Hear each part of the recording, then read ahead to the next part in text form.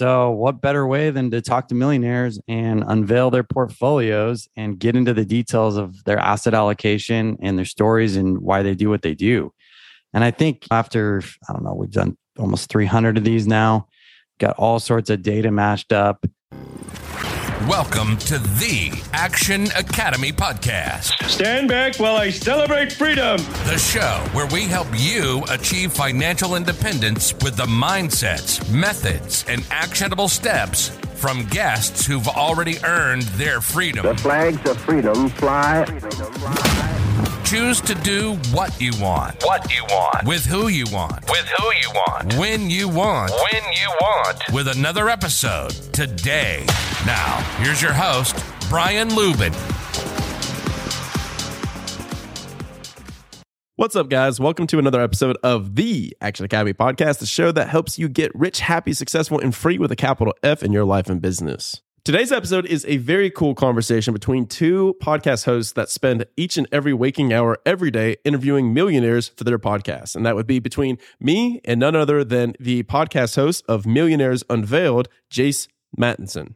Jace has ran Millionaires Unveiled for 6 years now, and he has a little bit of a different demographic for who he brings on the show. His millionaires are more Dave Ramsey style, self-made. So I thought it'd be a pretty cool conversation to have the entrepreneurial spin that I do with our show and our guests, and him to have his perspective with his more middle-class millionaires, basically millionaire next door. So over the next 30 minutes, Jace and I compile our top takeaways and commonalities/similarities that we see across all of the millionaire show guests that him and I have both combined, which is over 1,000 millionaires. So today's episode is chock full of tips and actionable advice for you to implement in your wealth building journeys today.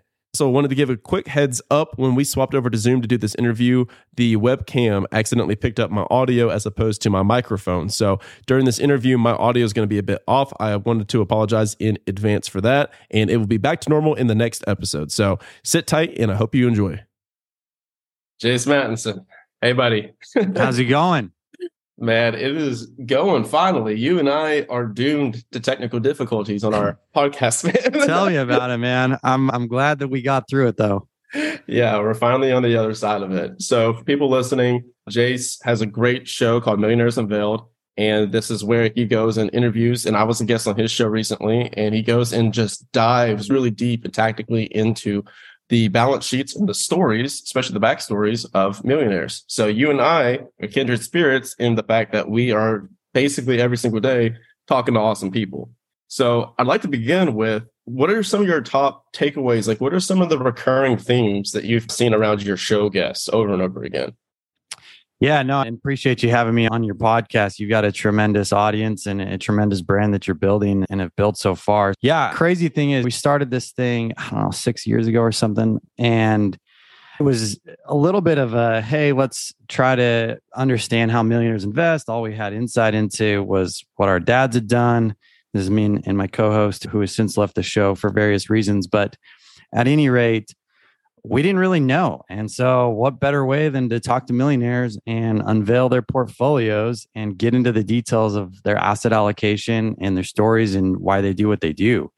And I think after, we've done almost 300 of these now, got all sorts of data mashed up. The interesting things are, one, it can be done in multiple different ways, multiple different facets. Typically, you have a lot of those two type people that are probably going to be in between 1 and 5, maybe some got to 10 million. Your small business owners are going to be 5 million to probably 30 or 40 on average. And then those that have scaled beyond that typically have built a pretty sizable and scalable business or have massive real estate portfolios. So those are the chunks from a net worth standpoint. But bottom line is most of our millionaires on the show are 10 million, 5 million and under. And a lot of them are young too. We've got a lot in their 30s and 40s, some in their 20s. And I think the most interesting thing that we've discovered is there's just not one way to do it.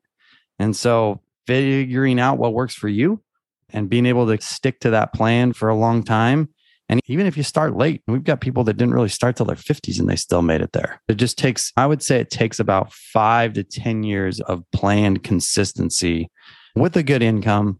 That has a factor. If you don't have a super high income. We got people on that have only made 40 to 50 grand or have an average, their whole career salary of what we have in America.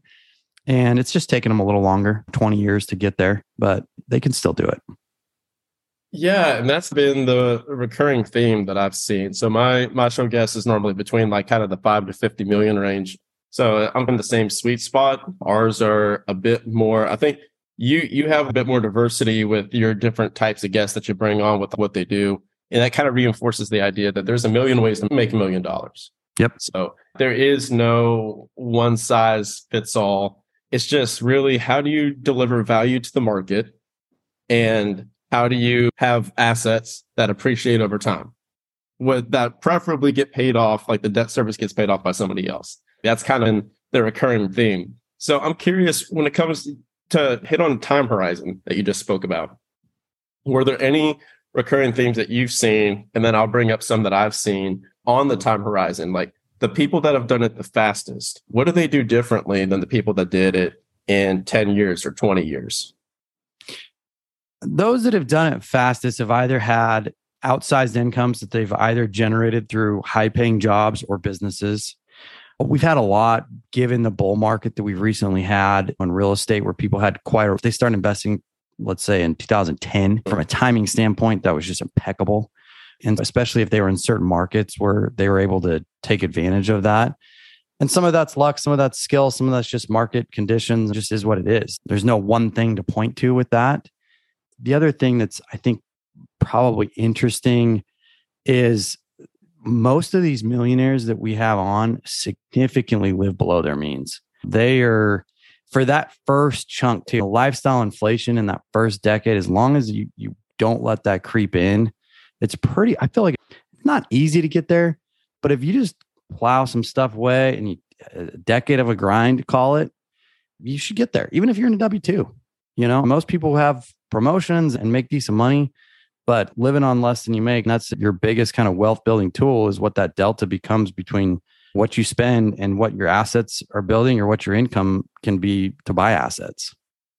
Yeah, that's why I always like, when it comes to your kind of like freedom formula, I don't think that people should focus as much on the number, like a fixed number, as opposed to a percentage, right? Yeah. So it's like my kind of target has always been 50%, no matter, because I want my lifestyle to increase. For sure.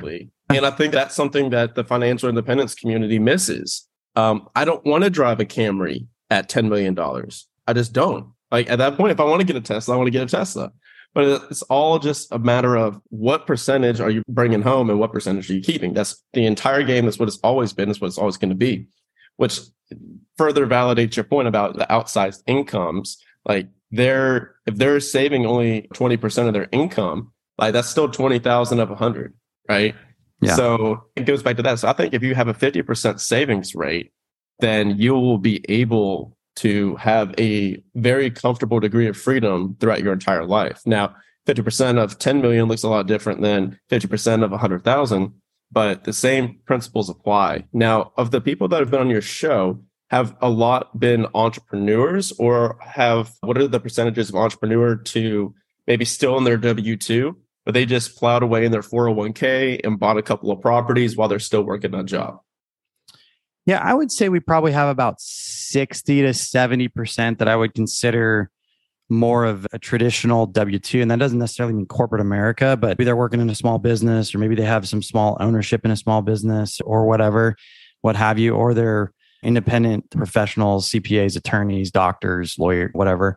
And then the other 20 to 30% probably have some sort of business either on the side, or it's their real estate agent, or self-employed to some extent with that. And then really kind of that 10%, I would say, are full-fledged business owners that have scalable businesses and teams, et cetera. Do the people that are still working the W-2s, do they have any aspiration that you interview to fully exit the W-2? Is that something that they're still in pursuit of? Or is this something to where they're just like I remember like my VP, like highly compensated guy, he had no aspirations to do his own thing. It's not for everyone. Like he wanted to just ride it out, add his 401k, have his preferred options from the company, and live in a nice house, live a nice quality of life. Is that more so what you're running into? I would say those that are in like that 45 plus bracket are definitely in that boat where they are comfortable in their career. I just had a guy on and he's been in kind of the food space his whole career, makes great money, great guy. He's worth probably $7 to $8 million now. He's probably going to ride that out for another 5 or 10 years and then retire. I mean, he's to some degree more well off than several of our owners that are still grinding away. If they're in their 30s, I think there's a little bit of an inkling for some of those people that are maybe still trying to figure out, do I continue on a corporate career path, or maybe do I do something more entrepreneurial? Yeah, that's an interesting takeaway. Are you familiar with Morgan Housel? Yeah, so Morgan, I'm emailing back and forth with Morgan. I want him to come on the show so badly. So hopefully this will turn into something. But Morgan, he has this book, Psychology of Money. And in the book, he talks about what decade you're born in and what time frame you're born in directly impacts your entrepreneurial leanings. So just from the sake of being born when you were born and going and maturing when you matured will completely dictate how you view money and how you view wealth building throughout your entire life. So I feel like our generation we all were around like when the internet was first starting out. We were all around before social media, and then social media hit, the internet hit, and we saw what it created. We saw 2008 happen, and then we saw what happened afterwards. So it's like we all kind of swing for the fences, I feel. But it's like people that matured in the 90s and the 80s, they view things completely differently. Like they want to have that stable income, that stable life. That was before entrepreneurship was sexy. Do you agree with that, or do you have any thoughts to add to that? Yeah, no, I think that's somewhat true. And between the internet and just the democratization of technology in general, it could be a corporate. For example, I had this guy on, and I can't remember, he was working at some tech company, but he was driving for Uber every day because where he lived, people were always going to the airport, and he drove by the airport. So his commute, he basically had this other side business that was generating quite a bit of money as he was going to his like regular, that just didn't exist 20 years ago, 30 years ago for somebody to, hey, I'm going to make some extra money real quick on my commute back and forth to work because I go by the airport and everybody out of my neighborhood needs to go to the airport all the time. Why not do it? Or writing a blog or making a podcast. All these things. They just didn't exist to even have second, third incomes or things that could turn into businesses, et cetera. Yeah, it's crazy to think in context. Like we have more information available to us in our pockets, like in our phone, than the president of the United States had in the 1990s. Yeah. It's insane. Yeah, it's wild. So what are your thoughts on it? What is the ultimate? What do you think is the right path? I know you're very entrepreneurial yourself, but it's just a fun little dissection of, because you have a larger spread of people that you interview. I'm more so interviewing everyone on here is more so hard charging. They've earned their freedom. They're not in the corporate position. They're doing their own business. We help people transition from corporate to the entrepreneur, from the entrepreneur to the entrepreneur. And so that's been our jam. But it's cool to get outside perspective from like the other people that are basically doing it the Dave Ramsey style. Yeah, I think it's funny you asked this question because I just posted on my LinkedIn this morning. I had somebody reach out I graduated college 10 years ago. They wanted to know what are the 10 lessons and thoughts and whatnot that I had for the new graduating class right after I hit my 10-year mark. And one of the things that I posted about was developing a self-awareness and understanding kind of your strengths, your weaknesses, and being able to capitalize on those. Because at the end of the day, you've got to love what you do. You're going to be more successful when you love what you do, and you're going to be able to do it longer and have the stamina to do it longer. And those are key things that I think really make people successful, whether it's trying to climb the corporate ladder or it's building a business or whatever. Like you have to have a level of commitment, stamina to do things longer, and in some cases better than maybe somebody else. It's a competitive world. It's an abundant world. There's plenty to go around, but the marketplace largely doesn't really reward half-a effort in a way, right? And I think developing that self-awareness and understanding like who you are and what your makeup is, and that doesn't necessarily, it can change. But I think that's critical to being able to figure out your path. Yeah, I just pulled up your LinkedIn post. 10 years ago, graduated from college. I was asked to share the 10 most important lessons, key takeaways. All right, cool. Marry well. I like that one. Oh, That's yeah, your that's number one, man. Marry well. Just speak a little bit on that. Dude, I cannot speak highly enough of my wife in this regard. Funny, I joke with her a little bit because when we were dating, she was living with her sister, and I always joke with her about this story, but I was taking her home one night and I noticed we were walking upstairs. I noticed she was wearing these shoes, Jimmy Choo. I never heard of Jimmy Choo. So she went to the bathroom, I Google these. I'm like, holy crap, $900. Oh my gosh. And this is a time in my life. I'm like, my bike was worth more than my car. I had a piece of junk, like Subaru Outback that I was driving. I was making, I don't know, 55 grand or something. And I was in corporate America for all intensive purposes at that time, and was not really enjoying but at the same time, like I was falling in love with this girl. And I'm like, oh my gosh, $900. I don't know if this is going to work. Like, I don't know if this may be out of my tax bracket. Yeah, I don't know exactly. if I got the credit score that you need from me, sweetheart. Exactly. That's what I was thinking. And that night I went home and I was like, man, how can I afford like the life that she wants and all this stuff? Because I grew up in Eastern Washington. Like, I'm like a farm guy in a way. I'm not a farmer, but like I grew up baling hay and like I was a paper boy. Like, I grew up on the outskirts of Eastern Washington. Yeah. It's not a small town, but that's just in my blood a little bit. My dad was like, my parents were cut from that grain. So I was like, man, I don't know. But I fell in love with her. We got married, and having her, one, support, but two, like, there's a level of, I don't know, push I get in a way from her. Not that I didn't have a lot of it internally, but being able to realize potential and realize like a frame of mind that is different that she came from, that has really helped me in a lot of ways. And then the support with all the stuff that I do, like, it's invaluable. That's powerful, man. And that goes into a couple of your other ones where it's proximity, mindset, mentorship, passion, things we talk about on the Action Academy all the time. Invest in yourself, acquiring new skills, perspectives, knowledge, have realistic goals and expectations. Oh, I want to hit on this one. I have a contrarian take. I don't disagree with you, but I always say have realistic goals and expectations, and then like comment and. So I'm curious about your perspective there. No, there's nothing wrong with reaching for the stars. And I think you want to push yourself for sure. The comment I make about that is I've had people at different times that I've hired. They're just getting out of college and they're maybe 2 years in and they're expecting to make. Want to be a millionaire. They're expecting to make like C-suite money or something. And sometimes that, or let's just say you have a deal and you're always penciling that all of it, everything's going to go perfectly. And that's what you're like riding on. It's like, all right, let's settle down here. Let's have realistic goals, expectations, stuff that pushes us that we can reach, but not so far-fetched that every single thing that you do, people look at you like you haven't ever accomplished anything that like you've really thrown out there like that. Like, not all of us. I love Elon Musk. I love Jeff. Not all of us are going to reach that level, and that's okay. But have you heard of negative self-visualization?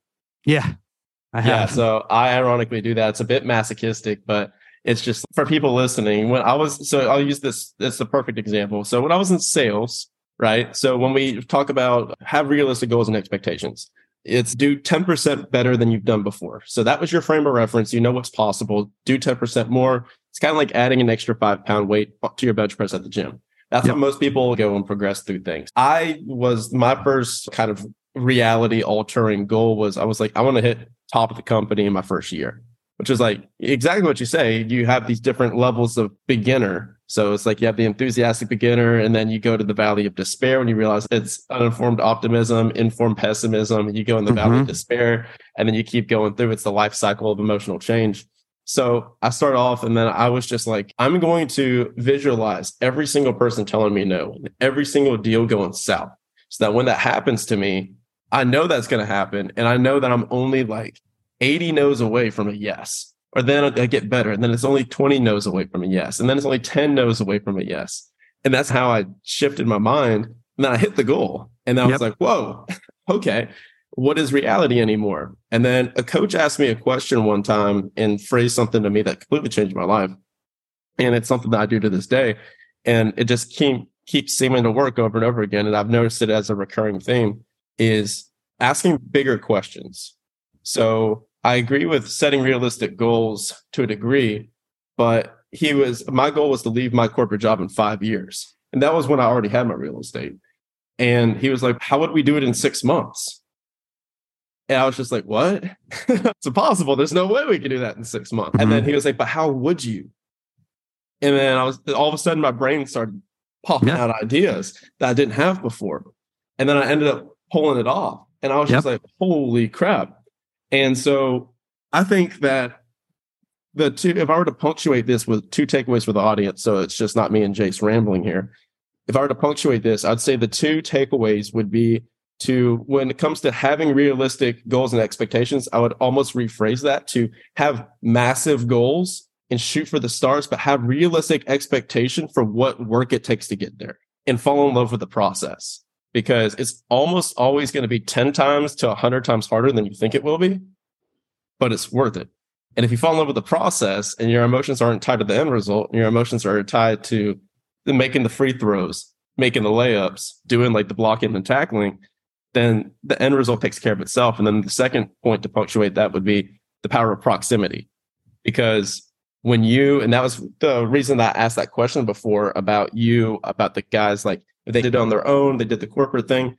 I have found over and over again, the people that are around that one mentor or that one coach or that one rich dad versus the poor dad, that one community that takes them under their arm, like that is the fastest accelerant for success. I'm curious about your perspective on that. No, I would 100% agree. My dad, I love my dad to death, but he's more of a risk adverse mindset in a lot of ways. And he's done phenomenal. He's multimillionaire at this point. But one of the things he told me when I was younger is I thought I was going to go into medicine. In fact, I did all my prereqs in my freshman year of college, before I went on a church mission. When I came back, I completely diverted from that path. But he told me, he's like, study business. And then if you want to learn business, go to Texas. And I was born in Texas, but I never really had visited or spent much time there. But when my parents were here in Texas, which is where I live now, but they were in Houston, and my dad said, there's no place that I've been in the country that I thought people knew and did business well than Texas. So he gave me that advice, which was, I always just filed away. And then I took it and it came to Texas and didn't know hardly anybody. And it's been one of the best. It's not that there's not business in other states, but having the proximity to some of the people that I've had, mentors and things, people that I've been able to rub shoulders with in Texas has been absolutely invaluable. And on the inverse of that, think about all of the limiting and negative patterns that we've reinforced and embraced from our parents over the years. Just as powerful as that, hey, if you want to do business, go to Texas. Also, all these people that are listening, I think we all can think back to a parent or a close family member or a close friend telling us the reason that things wouldn't work from their perspective. And we internalize that, thinking things like rich people are greedy. Rich people are jerks. The love of money is the root of all evil. All these different things, like you're not good enough to make it. That's for other people, not for us. Those beliefs are implanted just as common, if not more commonly, than the one that you just said. And that's, I think, an important takeaway there is we get these beliefs from our family, and that's where it all begins. That's where our entire journey begins. That's why you have some people with such a head start. They're starting at the 30-yard line because their family was maybe entrepreneurial and they said, hey, if you want to learn business, go to Texas. Or if you could do anything that you set your mind to if you work hard enough and stuff like that, as opposed to a lot of other families. Like I've been on both sides of it. My mom told me how dumb it was to buy real estate when I first started buying real estate. My entire family, when I first spent $3,500, basically $5,000 to go to a weekend trip for GoBundance back in 2019, they were like, that's a scam. Like they're going to steal your money. And I was over here, no, like this is the opportunity to change my life. And looking back at it as an inflection point, that was the moment that changed my life. And that first rental property was the moment that changed my life. So it was both times going directly against what my family's beliefs were at the time. And now they have since changed throughout time as we've gone on our journeys. What are your perspectives on that, limiting beliefs in general? Yeah, I never realized how much the things that you learn or don't learn as a child and in your early years really form you. And growing up in the household I did, like my dad was a little bit more risk adverse. I grew up with, I had to go through that and not change my mindset, but really reframe a lot of the things that I thought related to business, risk taking. And that took a little while. It took probably 4 or 5 years for me to go through that. One of the first places I bought this condo for 120 grand. Seems like pennies, right? In Dallas, Texas. And my dad was so nervous about it because there was some, and we did have some roof problems. And at the end of the day, I was glad I sold it just because I think the HOA was going to have a bunch of issues on their hand. But I look back and like my dad was so nervous for me at that time. Yeah. And I'm like, dude, this is 120 grand. This thing, like, it can't go to zero. Yeah. I don't think, maybe it can, but it's like a structure and it's a nice place. I had a great view out the back, right? Had a little creek running through the back of the yard. Get on the patio is like one of the best views you could have in a flat city like Dallas. And I bought that thing for 120 and I ended up selling, I think, for 180 a couple years later. And that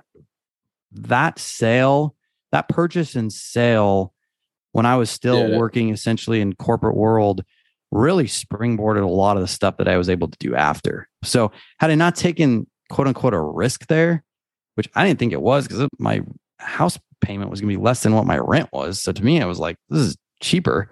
You know, you're taking on a mortgage. You don't know if you're going to be in a city and all this kind of stuff that goes with it. And sure, timing helped me, but yeah, those things I had to work through in my 20s, early 20s, mid 20s to reframe a lot of the things that I learned as a child. And it wasn't no fault to my parents or anybody I was surrounded with. It just was, that's how they were wired. And at the end of the day, we're wired a little bit differently.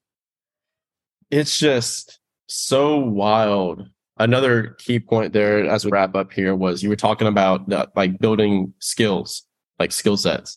And I think that's the one thing that people don't focus on enough. I think people are focused like an idea. Let me rephrase this. An idea that I had that has since changed from the beginning of my wealth building journey was to learn the skill of investing, to invest. Like I'm going to learn how to invest in real estate, buy the house hacks, do the co-living, do all this different stuff. And that was my first original skill that I was focused on because I had already focused on building. I already put my 10,000 hours into building this skill of sales. So I was already making $250,000 a year in my sales job. So it's like I'd already done that thing. And so if I were to go back and give advice to somebody that's just graduating college, because now it's like I'm 10 years out of high school. Yeah. So I've got another 4 years. You're still a young buck, buddy. Yeah, exactly. But it's even like from high school, I've got a lot of people that reach out to me and they say, hey, I'm graduating college or I'm still in college. What do I do? And I always tell them, like, put all of your time, energy, and effort into building up rare and valuable skills. I'm like, really hone in on your skills because your jobs will come and go. Your businesses will come and go, but your skill sets never leave. So it's funny because I remember how much effort it took me to get to my first 100 grand in a year. And that was everything to me. It took me like 3 years to figure out how to make 100 grand in a year. Then I figured out how to make 100 grand in 6 months. And then I figured out how to make 100 grand in 2 months. And then I almost made 100 grand in 1 month. And I was just like, it's always been there. It's just like you have to put your reps in to be able to get to that point. And it's just been fun. Like every single step of the journey. It's been like very interesting. And I would recommend to people, like, be willing, ready, and able to fail and just fail fast, fail forward, and don't have a fear of failure. I would say I would rather embrace it. What would you say? Yeah, I always use the phrase that you never fail unless you give up. And so unless you really throw in the towel and just it's done, you're not failing because as you maybe don't have a succeed or don't hit a goal, you should be still learning along the way. And so those learnings then propel you to continue to go, get your flywheel going, etc. And so I don't really frame failure unless you completely give up. Yeah, another way I like it is a failure is only a failure if you don't learn from it. And if you do learn from it, then it was never a failure at all. It was only a lesson. I like that one too. Yeah, that's great. That's a perfect place to end it, right on time, which neither of us at the beginnings of the episodes. But Jace, man, thank you so much for coming on. Where can people find you and where can people listen to the podcast? Yeah, Millionaires Unveiled is the name of the podcast. And I hang out there, and then I'm on LinkedIn. Those are pretty much the two easiest places, but all socials. I'm a millennial, so I've got all social media accounts. I just not as active on the others. Nice. All right, everyone. The podcast, the show, and the LinkedIn are going to be in the show description. Go give him a connection request. Just do not send him. Actually, no, please go send Jace the worst LinkedIn sales message you can think of. Please. Can I get so many of those a day? Include as many buzzwords as humanly possible. Talk about synergy. Talk about goals. It's going to be amazing. But Jace, man, thank you for coming on, buddy. Thanks for having me, Brian. And that's been Jace and Brian with the Action Academy Podcast, signing off. Hey, real quick, if you're still listening to today's episode, I'm assuming you got value from it, so I need your help specifically. My 2-year vision with this show is to help over 1 million people do what they want, when they want, with who they want, and I can only do that with your help.